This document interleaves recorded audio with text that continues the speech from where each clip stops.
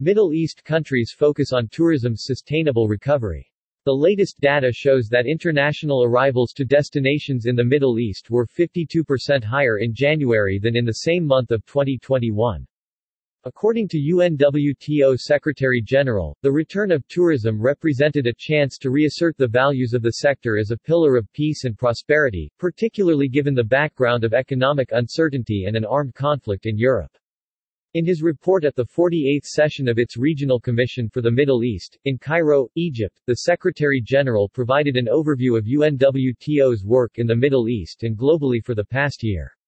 The report also focused on UNWTO's strategic objectives and core priorities for the year ahead, including making tourism smarter, promoting green investments and entrepreneurship, supporting education and jobs, building resilience and protecting natural and cultural heritage.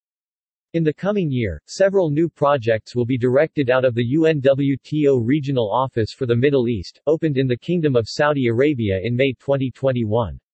The office will focus on guiding sustainable tourism recovery in the region, with a focus on rural development and on innovation, education and investments.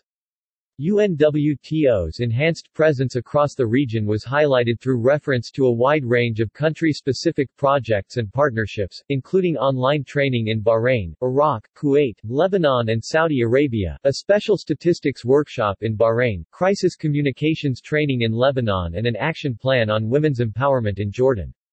UNWTO updated members on elitist actions in the region, designed to help the sector become more inclusive, sustainable and resilient.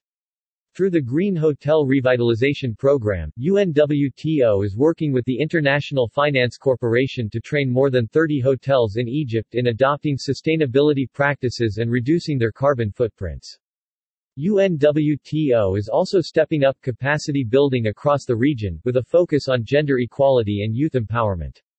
In Cairo, delegates were provided with a comprehensive overview of the organization's work in this area, including through the creation of a UNWTO Knowledge Lab for the region and through the provision of a new range of training and educational courses in the Arabic language, most notably through a new e-learning project being implemented in partnership with the Kingdom of Saudi Arabia.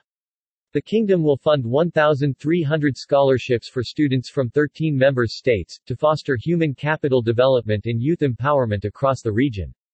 UNWTO informed about the close collaboration with the Gulf Cooperation Council, the Arab Tourism Organization, the Organization of Islamic Cooperation and the Islamic Development Bank.